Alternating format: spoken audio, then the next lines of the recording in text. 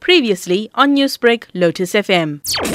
Testifying through an interpreter, Mbuso Xaba told the commission he was en route to put fuel in his car so he could pick up his girlfriend from the airport on Monday the 12th of July. Xaba says he thought the scenes of unrest and looting he saw on TV and social media was limited to townships. He did not expect any trouble in an area like Phoenix. Xaba says he was accosted by armed groups in 3 different places. He says the people used racial slurs, accusing him and the 3 teenagers with him of being looters. It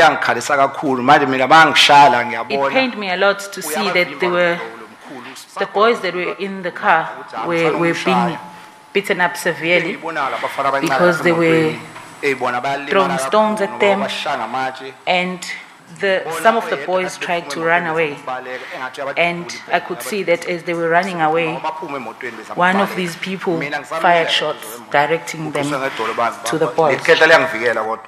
Xaba testified that police officers in plain clothes but wearing marked, bulletproof vests came to his rescue on 2 occasions. At the first roadblock, the officers stopped people from beating Xaba and told him to leave the area or he would die. Later, at another roadblock, different officers arrived and escorted him out of Phoenix. Xaba says when he reached the neighboring Bambai, he saw other people who were also attacked. There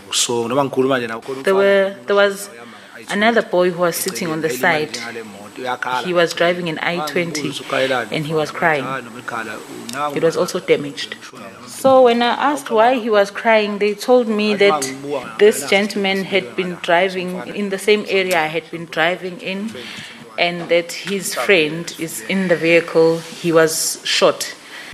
An emotional Xaba says he has not been back to Phoenix since July.